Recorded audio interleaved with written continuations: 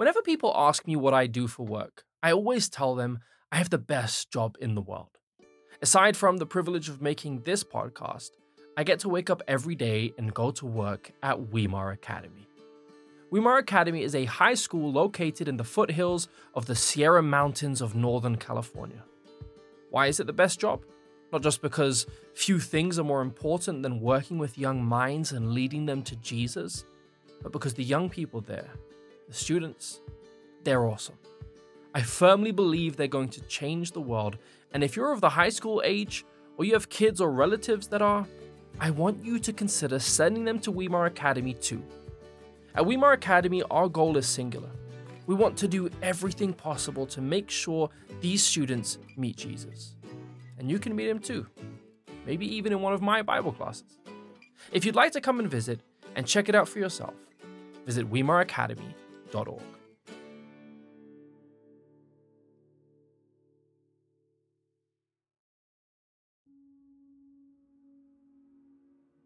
I thought to myself, my life's not normal anymore. My parents, they come home and they garden. They go for walks together. They read books. And when I was young, I was a bookworm. And I had come to a point where I couldn't do any of those things. My life existed like the only place I could be is in a club with the music playing, and we're out and we're having, we're clubbing, dancing. And as soon as I left that place, I would just feel an emptiness in my life, a void. And nothing could fill that void. And I chased after everything that was available pleasure-wise. And so that's kind of when I started to realize that, wow, life is really, really meaningless. What am I living for?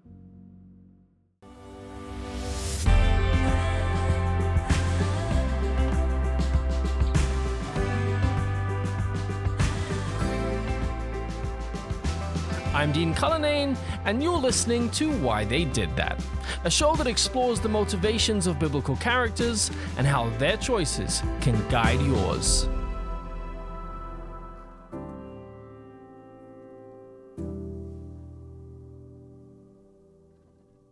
Today's guest is a truly fascinating character.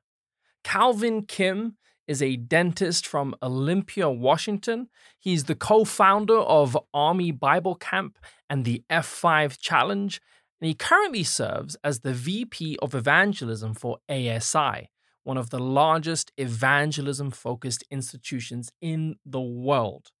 His passion for fitness and health is second only to his greatest passion, giving Bible studies and winning souls into God's kingdom. And something tells me that his participation in this episode might just increase the population of God's kingdom ever so slightly. It was only a few episodes ago that we stepped into the shoes of a young King Solomon, the vibrant king of Israel, and the wisest man to have ever lived bar one. But oh, how much can change over the course of a single lifetime.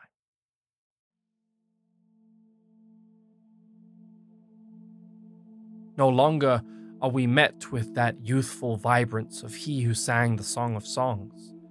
Ages ago, it seems, the Queen of Sheba walked those shores, brought to her knees at the sight of the majesty of the God of Israel's kingdom. Now we turn the dark pages of the book of Ecclesiastes. Solomon has lived a life, to say the least. And as he approaches his last days, he looks back, pen in hand, and reflects on a life spent chasing the wind.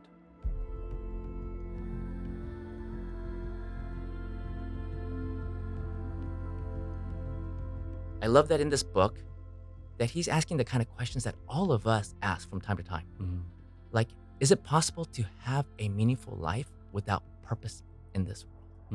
And so I just love how he unpacks it and he shares it. And the thing is, I can relate to him, not in any way by wealth, because none of us can, or in the way of wisdom, but I can relate, and it's because I had an insatiable and reckless thirst for pleasure. And here you can see that wisdom doesn't make you immune to the follies of sin. Right. As we see, because here when he starts out in his life, he was so faithful, walking in God's way. And then here we see where his life goes in a completely different trajectory. Yeah, it's interesting because he gets to live the life that everyone wants to live. You know, the desire of the flesh Yeah. is he gets to do the whole thing. And when I think both of us have had our experiences away from Christianity, and you look at his story and you think, well, that's what I want. Yep. I want the money and I want the wisdom. I want to be venerated and for people to see me as this exalted figure. I want to achieve all of these things. And I think the idea there is that once I have it all, I'll come to a place in my life where I'll look back and just be like, oh, this has been amazing. This is everything that anyone could ever want. And Solomon has the polar opposite experience. He looks back, and in looking back, the one word that comes to his mind is the Hebrew word is just breath. There's nothing to it. Like it's meaningless. I had all of it without the Lord. It's vanity. Here, we see in 1 Kings chapter 2, we see his father, David. For so much of his life, he was such a winner, but he had some major fails in his life. And you live with those regrets. And I'm so thankful that God forgives us and cleanses us, and in him we can have a new life. But still, there's some things I can't erase. There are some consequences from my actions that have hurt people dearly. And so here, David, because of his experience, he wants to caution his son. And so here we see him sharing this with his son, that because he knows that the only way that his son is going to be successful as a king is that he will be faithful to God and walk in his statutes and his commandments. A wise and successful person was once asked, what is the key to your success? And this person said, good judgment. They asked him, where'd you get good judgment from? And he said, experience. And where do you get experience? And his reply was, poor judgment. Since my conversion when I was about 27, and it makes sense because, studies show that your frontal lobe for most of us does not mature until you're 25, but even until the age of 30. And so finally at about 27, I think my frontal lobe finally matured, and that's when I had my conversion. And since then, my life has been a blessing, and I attribute that to making good choices. And that's because I made plenty of bad choices in my life. I've made so many that I'm very careful now. And so I've learned from my own experience. Yeah. So when it comes to having the opportunity to do whatever you want, and we find this so often with the young, impressionable minds. Why do you think it is, other than, the brain's not just fully developed yet, what do you think is the lure? Like, what is it that pulls us so much into a lifestyle that is usually contrary to God's will for us? Two things come to my mind. One is sin is fun. If it wasn't fun, everybody wouldn't be doing it. And then the Bible tells us why people engage in sin. Because the results of sin is not executed until much later, right? If you smoked cigarettes and you got lung cancer the next day, no one will be smoking cigarettes. Right. But the effects of the cigarette smoking and the lung cancer doesn't come until 30 years later. And so even in my own life, when I was living in the height of sin, it was euphoric. It was so euphoric that I thought, even if I had grown up in the church and I knew Bible prophecy and I knew doctrines, and for me, I never doubted the existence of God. I didn't have bad experiences in the church. I knew God was real. I knew he existed. But I thought that if life could be this exhilarating and this euphoric, I'd be willing to trade in my eternal destiny for what this world has to offer. So I was deceived in one way. I was completely deceived. The other thing about the difference, there's a book called The Teenage Brain written by a neuroscientist. And the main difference between adults and young people, adolescents, including young adults, until your frontal lobe matures, the one main difference is consequences. See, as adults, when we think about an idea or a plan or our kid's going to do something, the first thing we think about is consequences, what's going to happen. But see, when you're young, we don't process consequences, which really explains a lot of the dumb things that my friends and I did when we were in high school. And I look back and I'm like, what were we thinking? We weren't. We were just thinking in the moment about the fun that we're going to have. I remember, my routine would be like get up in the morning, have a cup of coffee, driving to work, smoking a cigarette, and think, wow, life is grand. I'm going to ride this thing out. And the thing is that initially sin is fun, but the Bible tells us that, speaking of Moses, that he chose one direction over the pleasures of sin for a season. That tells us sin only is fun for a season. That's not very long. And so, when you're in that season, you think you're invincible. I was young. I was finishing dental school. I'm going to be making more money than I've ever made in my life. I had my health. And all I could think about was having a grand time with my friends, Mm. going out. And so at that time, I'm not thinking about anything else but serving myself. When I look at King Solomon's life, initially, when God tells him, I'll give you anything that you want, and he wants a heart of understanding Mm. so that he can judge his people. So his focus is on other people, right? And you see such a humble attitude. Yeah. And when you contrast that with his life later on, what is his life all about? It's focused on himself. The focus is only on himself, and that humility is completely gone. It was imperceptible. It happens so slowly. They say, how do you eat an elephant? The answer is one bite at a time. When we say someone fell into adultery, you don't really fall into adultery. It actually started from other things way before that time. Maybe it was pornography. Maybe it was not controlling your lustful thoughts. Maybe not spending your time with the Lord. But no one just falls into sin. It starts slowly.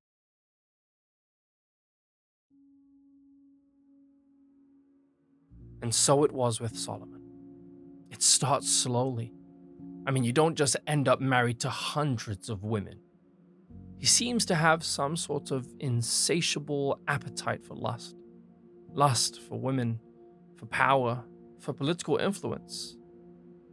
But let's step down from our high horses for a second.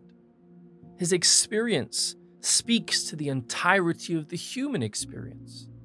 The desire that we all have for whatever passions and vices we are tempted with. The reality is that were we to let go of our hold on the Lord, were we to send him away so that we could live a life chasing the wind, we too would fill our cup to the brim with 1,000 evils.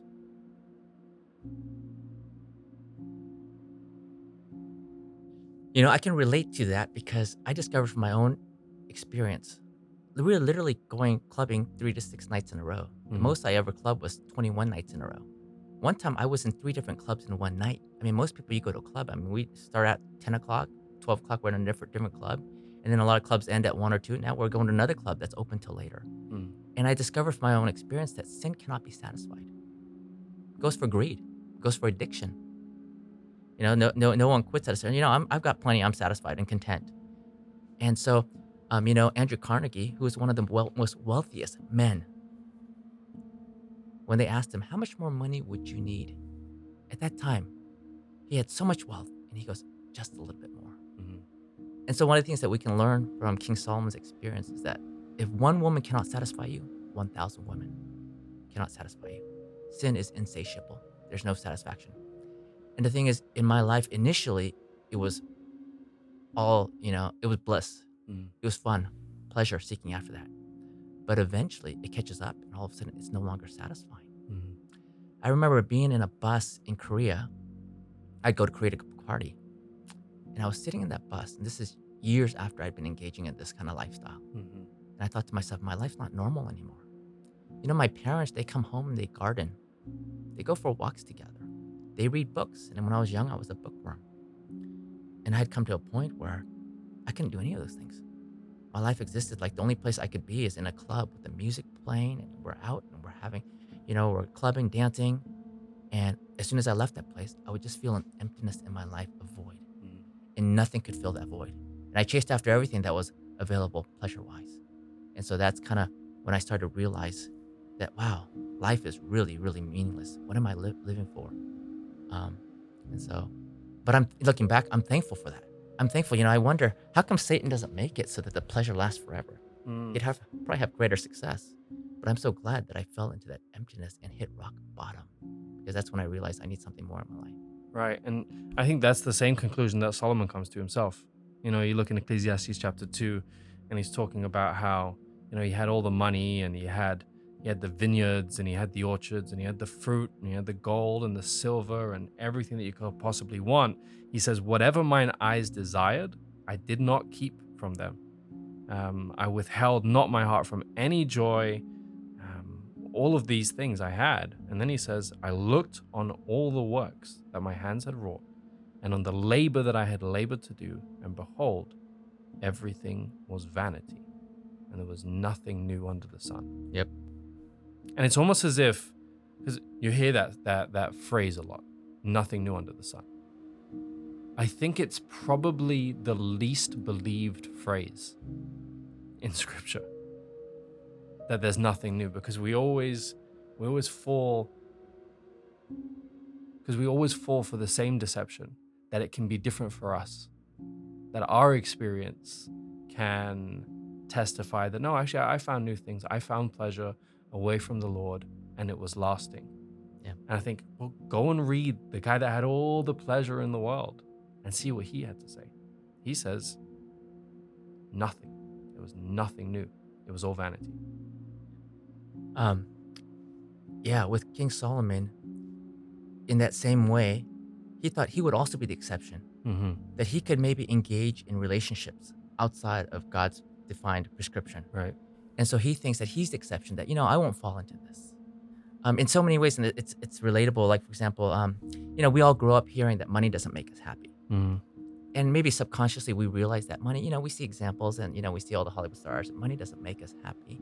And studies show that money doesn't make us happy. Studies actually show that as long as your basic needs are met, food and shelter, beyond making $70,000, beyond that, you can make $2 million, $10 million, will not affect your happiness. Doesn't make you any happier. And if you hang out with any people who've got money, most of them are some of the most miserable people in the world. But we still want to find out for ourselves, don't we? Yeah. Especially when you look at college students, and I remember when I was growing up as an immigrant kid, I only had one goal in my mind. My goal was I want to get out, get a career, and start making money. And so there's something about us that we kind of want to find out for ourselves, even though we're told this. And that's the difference, I think, is I'm 48. I'm going to turn 49 in a couple of weeks now. I'm getting close to 50. And one of the things I realize as I get older and older is like all those proverbs, all those maxims, all those things that we heard that were so cliche, and you realize there's a reason they're all there, because they're all true.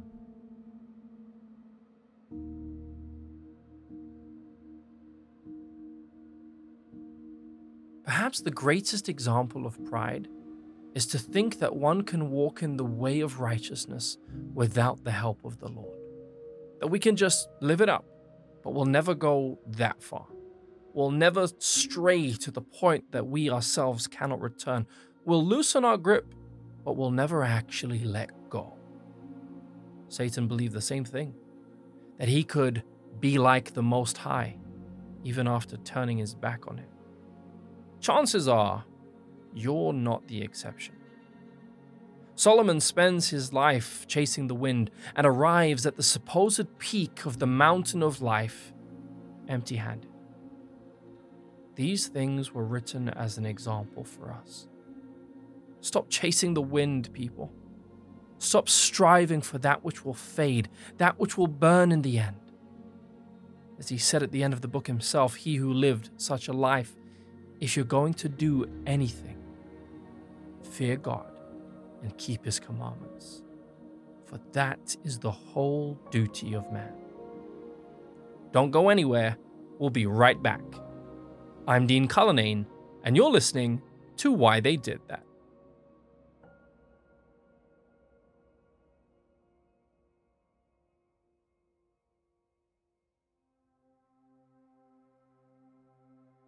So throughout this season, we've been hammering on about this new app called Luminate, and we're going to unashamedly do it again. This morning, I was out having my morning walk. It's California summer, so it's still like 85-degree heat at 7:30 a.m., and it was as if I was transported to another realm.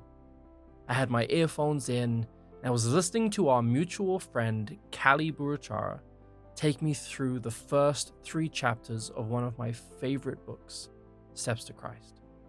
I finished that hour walk with a heart that was both elevated and accelerated, and I can't recommend it enough.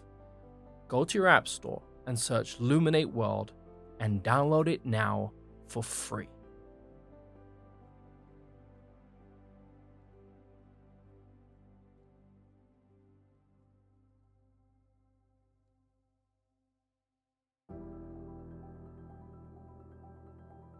The Lineage Journey series on YouTube is some of the best content on that platform, period. 5-minute episodes that take you throughout the entire history of the Christian movement. Where else can you get that? They've even got a brand new 42 episode series that is being released right now. But what if you want more depth? Something longer, something you can really sink your teeth into? Well, they've got you covered on that one too with the Lineage Journey podcast, where in each episode they've got certified experts on to take you through all of the details of the whys and the hows of Christian history. They've got close to 15 episodes out now with another 15 on the way. So why not subscribe to them too and check out their stuff? Remember, history shapes identity, and the content you consume shapes you. Check it out.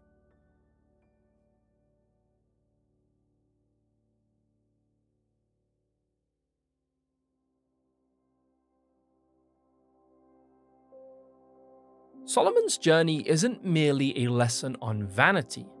It's a thesis on the very purpose of life itself. Here we are, surrounded by everything we could possibly want and more. We live in a time of plenty, and yet all we seem to want is more. More money, more pleasure, more fame, more. Ecclesiastes has been given to us to say, hold up. There's something more than the material world. There's something more than your hedonistic appetites. There's purpose, genuine purpose for life. And that purpose, that's something that we dare not ever let go of. Here's a guy, he started his life off understanding his purpose. His purpose in life. I mean, Israel, God had set up this kingdom to be a blessing to the world. And when you look at his interaction with the Queen of Ethiopia, I mean, what a blessing. I mean, just think of what a legacy it could have been, to be a light. The parable of the fig tree comes to my mind. Here, the owner plants a fig tree in a vineyard, which is kind of odd initially, right? Why would you put a fig tree? That doesn't belong in a vineyard. But that fig tree represents Israel. And it kind of goes back, there's a method of Bible interpretation called the law of first mention. Where do you first see a fig tree? And you first see it in the Garden of Eden. And what did they do with the fig leaves? They covered themselves. And linen's supposed to be representing the righteousness of the saints. We cover ourselves with Christ's righteousness. That's what Revelation tells us. And yet they cover themselves. And so it represents self-righteousness. And throughout in the New Testament, when you see Jesus mention fig tree, actually through the whole Bible, the fig tree represents the children of Israel. And theirs was to be planted in the vineyard, and the vineyard represents the world in Jesus' parable when he sent his sons out to go work in the vineyard. And here they're to bear fruit. And contextually in that story, they're to bear fruits of repentance. But not just bear fruits of repentance, they're to bear fruits that will be a light to the world. And here we know what happened, and they failed to do that. And we see probation closes in that story, right? It's like, cut that tree down. And so this is all that Solomon could have had. And he knew what his purpose was. And as he was fulfilling his purpose, you see God's heart. God just wants to bless him. And you see his kingdom, his growing in wealth, his influence, and the people. They respected their king. What a blessing. And then you see how tyrannical he becomes as he loses that purpose and focus in his life. And when you lose that focus, there's only one focus. It's just me, myself, and I. And we live in that kind of a society today. All around us, one of my Bible study contacts, we're studying something, and he was sharing how, this is something that the world espouses. Well, you can't love somebody else unless you love yourself. And it sounds good on the surface, doesn't it? Well, how can you love somebody unless you really love yourself? But the Bible doesn't teach anything about loving yourself. What the Bible tells us, it says you need to love others like you love yourself, because we already love ourselves. That's not the problem. You don't need to love this whole self-esteem movement. Well, you have these issues because your self-esteem is low. No, our self-esteem is pretty actually high. We actually naturally are, self-centered. It comes naturally. The Bible tells us in 2 Timothy 3, and describing the end times, and perilous times will come, and men will be what? Lovers of themselves. But here, what the world espouses creeps in, and it sounds normal and it sounds mainstream. But what does Jesus tell us to do? The first and second great commandment is to love the Lord your God with all your heart and love your fellow man as yourself. And, from my own experience, when I was living that life, all I could think about was pleasing myself. It didn't matter if I was trampling on people, hurting people's hearts. doing things, looking back, I'm like, wow, I've become so immoral. I grew up in a Christian home. There's things that I would never have done. And yet, I just lost all of the principles and morals that I had grown up with. And it didn't happen overnight. It happened slowly. It just got eroded. When I first started, how it started is I was in dental school. It was my second year. And sure, in college, I'd experimented a little bit with alcohol and weed and things like that. But for the most part, I kind of stayed away from a lot of that. I was focused on getting to dental school. And I was studying hard. My spiritual life was good. And in my second year of dental school, swing dancing had become this new fad. Hmm. Gap, the clothing company, had put out a commercial called Gap Swing. And these guys are wearing Gap clothes and they're swing dancing. And this commercial became just a popular thing. Mm-hmm. And all of a sudden, this 1930s iconic dance that people used to do years ago, it became this new thing. And so I was invited to go to a swing club.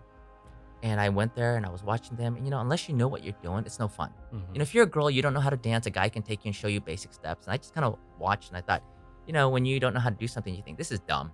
Mm-hmm. This is so dumb. I thought I'd never come back here again. Somehow, I don't know what happened. I ended up back at that club 2-3 weeks later.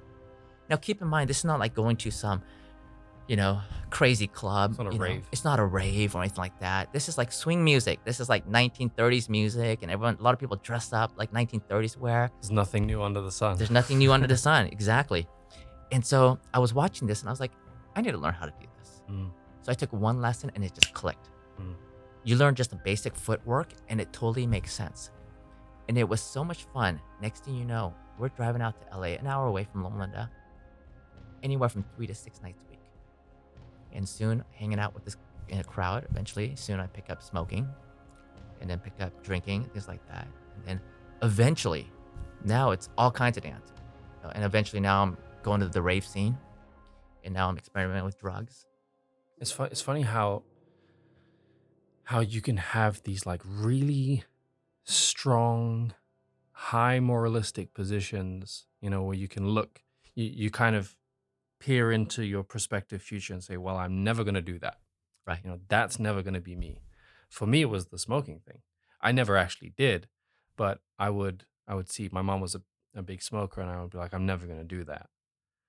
And then I remember my younger brother coming to me and saying, Dean, why does mommy do that? And I was like, well, she's been doing it since she was 13 years old. She's just addicted to it. And he's like, but it smells really bad. He's 6 years young. And I was like, yeah, I know. And he's like, I'm never going to do that. That's horrible. And I was like, good. He smokes more than she does now. I remember my cousin, same conversation. His mom didn't smoke, but my mom would always be at his house. And he was like, man, your mom's disgusting. She's always smoking and it stinks and it makes our clothes stink and the house stink. I felt embarrassed. I was like, yeah. And he's like, I'm never going to do that. He smokes more than her now. And I had, growing up, it was just my mom, my brother in the home. She instilled in me these values, in terms of how you treat people and the things that you should get involved in and the things that you shouldn't. And for me, I was like, well, drugs and alcohol, because I wanted to be an athlete. Yeah. Drugs and alcohol, where I was going to draw the line. And then all my friends were getting involved in that stuff. And before I knew it, I had drugs in my house. I wasn't using them, but I was selling them, and I was trying to make money to get the latest things when I grew up knowing that really wasn't the most important thing. And I think that's one of those, the pitfalls of sin, that you can get to the place where you think it's never going to be you until it is. Yep. And then you're there and you're like, how? And you don't notice like this giant step that you took to become like that, because you just slowly allowed the devil to break you down bit by bit until that line that you would never cross was already way behind you. Absolutely. And one thing I want to add to what you just said is that, temptation, and you see this in the Bible, temptation often comes from an avenue we least expect. For example, you look at Jacob, the temptation came from his own mother to deceive his father. And you look at other stories, and temptation often comes to us from those closest to us, not from, you think, be careful of the bad guy down the street, the guy who's dealing crack. Right. Well, you're not hanging out with that guy. Be careful of those evil people. Be careful of the mafia.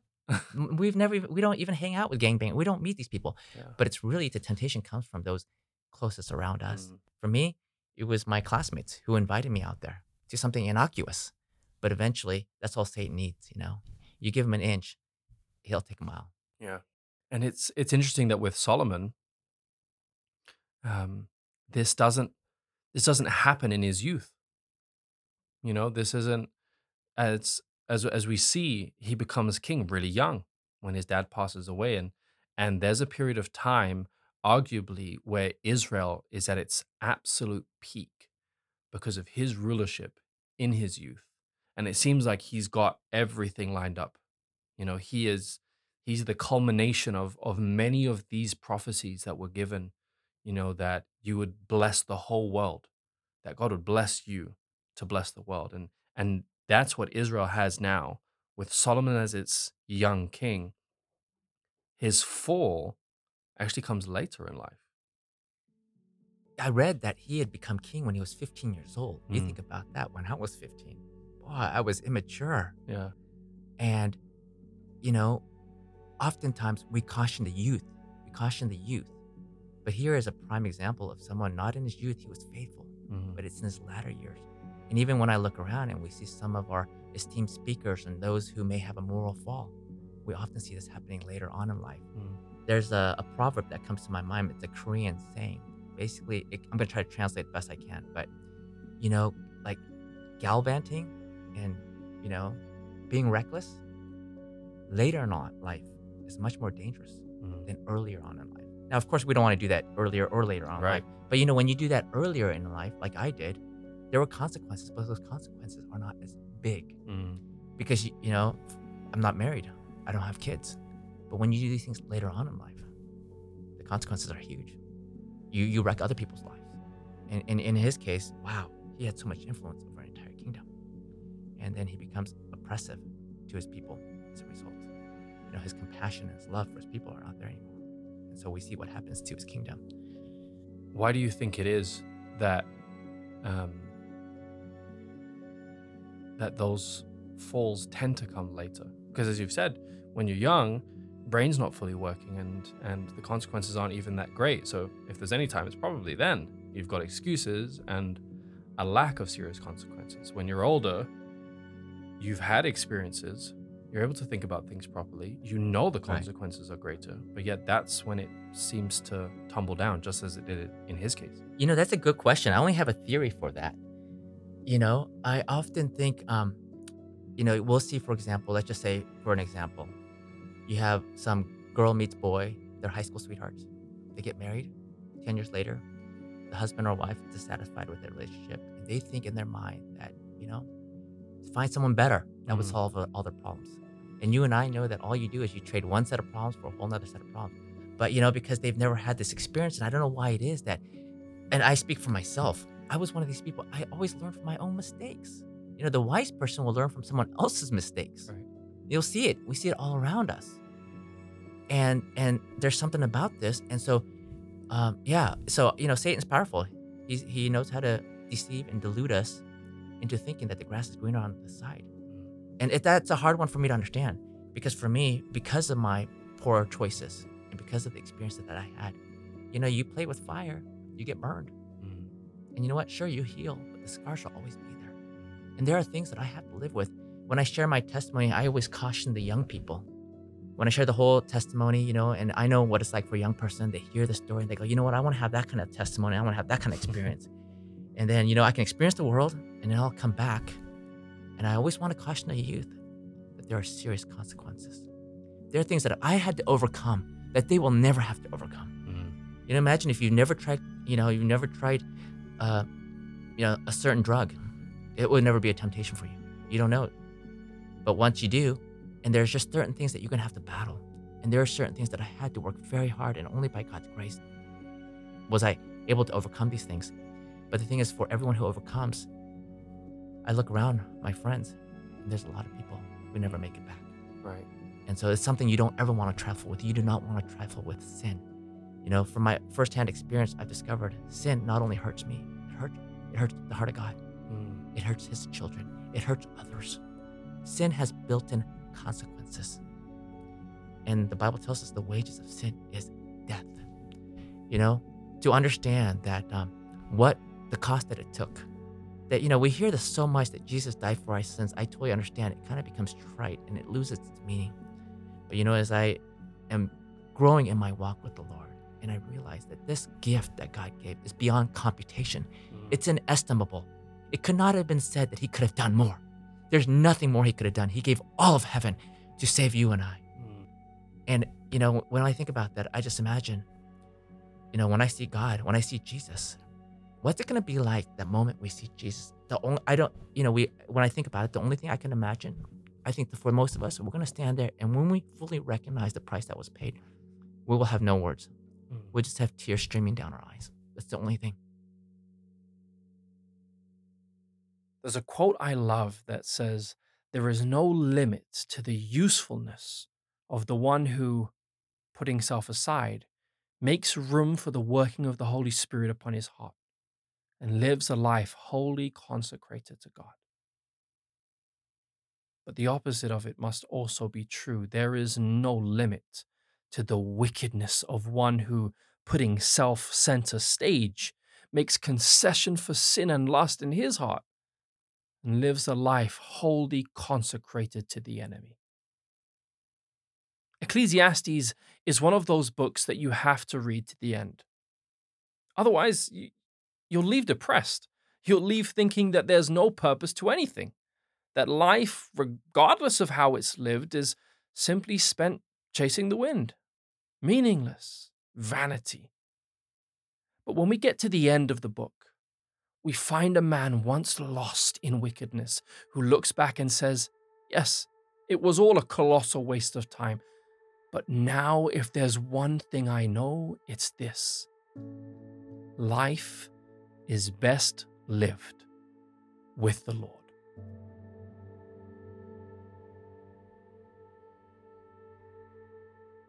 That's why I think his perspective is so important, is because he explored and he experienced every depth of human experience. The highs, the lows, the sorrows, the pain, the trials. See, what I see here in life is most people don't experience all this. So they keep thinking that there's something out there. I'll give you an example. I have a cousin who's agnostic. And he grew up and he hadn't seen his father since he was a young boy. He's searching for happiness. And he wants to meet his father. And I see that. What I see is he thinks that the reason why the woes and the lack of happiness in his life is because he's never had a connection with his earthly father. And he thinks, as soon as I meet my father, that's gonna be it. Right. Well, in his later age, as an adult, he was able to meet his father. His problems are still there. You see that on talk show hosts, right? Someone just wants to meet their baby daughter that they gave away for adoption, or, their long lost somebody, or they just think, if I just make enough money, if I marry the person that I love, all my problems will solve. And so they just keep chasing after these things. Whereas in Solomon's case and in my case, I chased after everything that I thought would bring me happiness. I was in a pursuit for one thing: pleasure and happiness. And nothing that came my way. And that's where I can relate with Solomon, is that anything that I wanted, I sought after. And in no way the way that Solomon did, of course, you know what I mean? But everything that I desired, and I chased after every vice that came my way. And here at the end of his life, he makes a complete U-turn. At the beginning of the book, this book, Ecclesiastes, is like an essay on apologetics, but not in the traditional sense of, does God really exist, or there isn't a God? It's different, because he begins by writing from the perspective of someone who writes as if God doesn't matter. It doesn't really matter.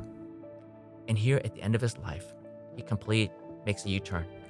And his perspective is that God does matter. And we see that. And how does he say this? He tells us, for God shall bring every work into judgment, with every secret thing, whether it be good or whether it be evil. Here he's telling us that every single thing does matter, and that a life with God does matter.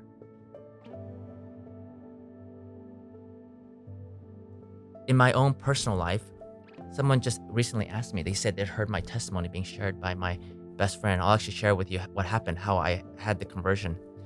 I'd invited my best friend to come to Seattle to go to a rape with me. Now, my best friend at that time is 32 years old. He's a prosecuting attorney. You prosecute people who are breaking the law. But when you're yourself living an empty life, you're grasping after pleasure. And so he took me up on my offer, came up to Seattle, took him to a rave, put him gave him ecstasy. It was his first time, and we're in a rave. And in a rave, I'm in my thing. I'm high on ecstasy. I'm dancing, having a great time. And it was at that rave that God spoke to him. Wow. And I see him at about 4 in the morning, and he goes, Calvin, I've given my life to the Lord. It was very sobering. You can imagine. And I'm thinking at that moment, this is not the time. I'm high on ecstasy. I'm having a good time. Like, you're killing my high. But God had spoken to him in a very real way. He was sick and tired of 1 foot in the church, 1 foot in the world, just grasping for happiness. Anyways, that was a defining moment in his life. His life completely changed. When he went back home, he quit his job for 1 year to go be a missionary in the islands. And when he came back, he still felt like, you know what? Do I want to spend the rest of my life prosecuting people and putting them into prison? And so he actually quit his job and went to AFCO for the 4-month program, and afterwards, because he was already a prosecuting attorney, so he's good at standing in front of people and speaking. So they picked him up as an evangelist for 10 years. And, it was right after that rave incident that Dave was pleading with me to give my life to the Lord. And at that time, I had fallen so far away, but I was so sick and tired of the darkness. And so it was just a miracle that God could, if he can part the waters, he can part that fog in our brain of being intoxicated and incoherent and speak. And through Dave ministered to me. And that's when I had given my life to the Lord. So how exactly did that happen? Oh, he would call me and he'd say, Calvin, you need to give your life to the Lord. And I said, Dave, I know you're right. I can't. And then all of a sudden, just not very long after that, I went through a trial where I really hurt somebody big time. And I thought, what am I doing? And that night, I just cried out to the Lord. I said, Lord, I'm tired of this. I just want to give my life back to you. And one of the things I could not quit smoking. I tried quitting smoking. I was smoking a pack a day. And instantly that night, that next day, I never had a craving again. So that was just, and it was this miracle that I needed. And so I began my journey, and I was just hungering and thirsting for anything spiritual. I just wanted to meet people who are studying the Bible. I want to meet with them. I was reading my Bible, and just, that next 6 months was a real spiritual high. But after that, and then I went through my trials and struggles too, because, Satan pounds you with guilt and just all the different things like, man, you did this, you hurt these people, you did all these things. But I'm blessed that at that time, my parents had moved up to where I was. So I had my parents. I had good support. I had a good church. Without those things, it would have been easy to just kind of slip back into the world. But, God blessed. And that was 20 years ago. And, looking back, I can attest to the superiority of the Christian life. I've been in darkness. I see light.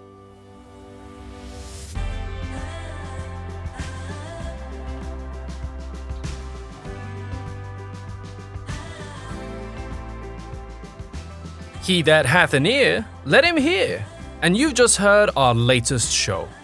If you'd like to hear more or harken back to a previous episode, you can find us now at wtdtpodcast.com. If you've been moved by this ministry through this episode or others, and you'd like to support us financially, you can become a patron. And if you do, you'll get early access to our episodes, discounts on our store, and access to our other podcast, a 40-day devotional podcast designed to kickstart your walk with God. We're calling it WTDT 40. If this sounds like something you're interested in, or you just want to support in general, visit patreon.com/WTDT to find out more. As always, please do subscribe, leave us a review, and follow our social media accounts on Instagram, Facebook, and now TikTok too. We'll see you on the next episode. Once again, I'm Dean Cullinane, and you're listening to Why They Did That.